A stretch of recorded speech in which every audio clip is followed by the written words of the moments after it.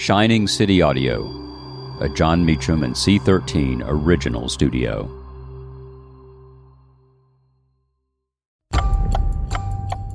On April 12, 1955, in Ann Arbor, Michigan, Dr. Jonas Salk's vaccine for polio was approved. I'm Jon Meacham, and this is Reflections of History.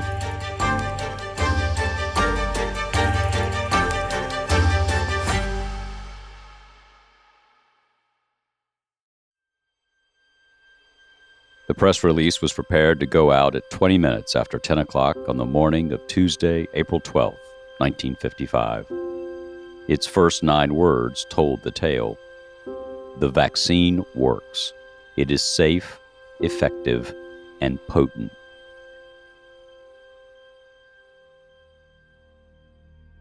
The virus in question was polio, a scourge of American life, particularly for the young, from the late 19th to the middle of the 20th centuries. Polio is a viral attack on the tissue in the center of the spinal cord, resulting in paralysis. Symptoms range from the minor, headache and nausea and fever, to the terrifying, paralysis, temporary and permanent. And, in the worst of cases, death, usually when the brain stem is attacked and disabled, shutting down the lungs. In 1931, there were nearly 16,000 cases and about 2,000 deaths in America. By 1952, there would be nearly 60,000 cases and 3,145 deaths. And so the race for a vaccine was on, led by Dr. Jonas Salk, whose work had been tested by the University of Michigan.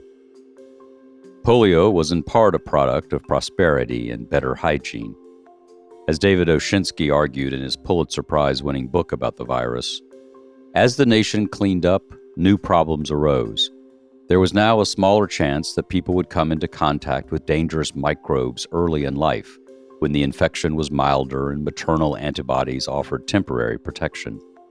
In the case of polio, the result would be more frequent outbreaks and a wider range of victims. Franklin Roosevelt, himself a polio in the vernacular of the time, was a driving force behind the March of Dimes, the charity established to fight the disease. FDR's birthday, January 30th, was a key fundraising date. And the vaccine race was not immune to partisan politics. In the late 1930s, the wife of a Republican leader said, "I am willing to contribute to the polio campaign on any day but Roosevelt's birthday. I consider January 30th to be a sad day in the history of the United States." To make the announcement about the vaccine in 1955, Dr. Thomas Francis Jr. told what the press release referred to as an anxious world of parents, that the Salk vaccine has been proved to be up to 80 to 90% effective in preventing paralytic polio.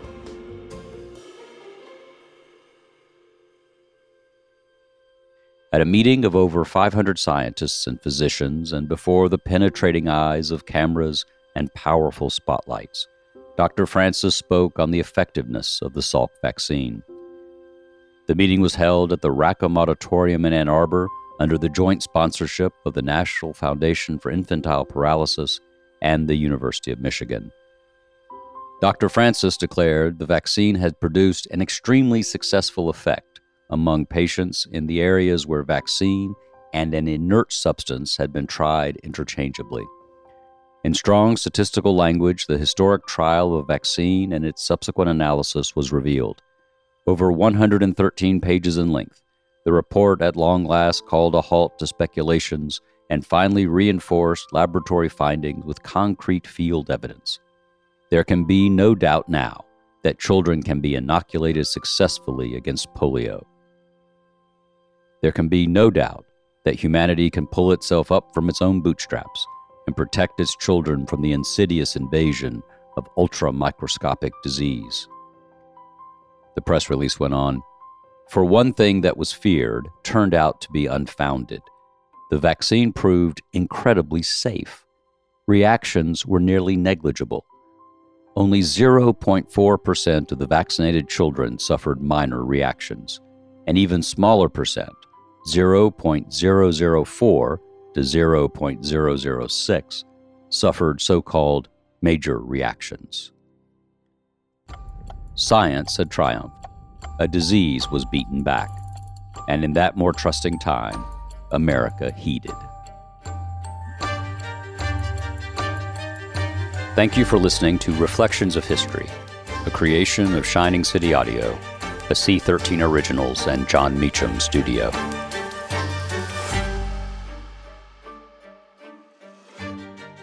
Reflections of History is executive produced by me, John Meacham, and Chris Corcoran, Chief Content Officer and founding partner of Cadence 13. Production and editing led by Lloyd Lockridge and Chris Basil. Production assistance and operations by Paige Heimson, Andy Jaskowitz, Adam Macias, and Kelly Rafferty. Research assistance by Sarah Jean Caver. Cadence 13 is an Odyssey company.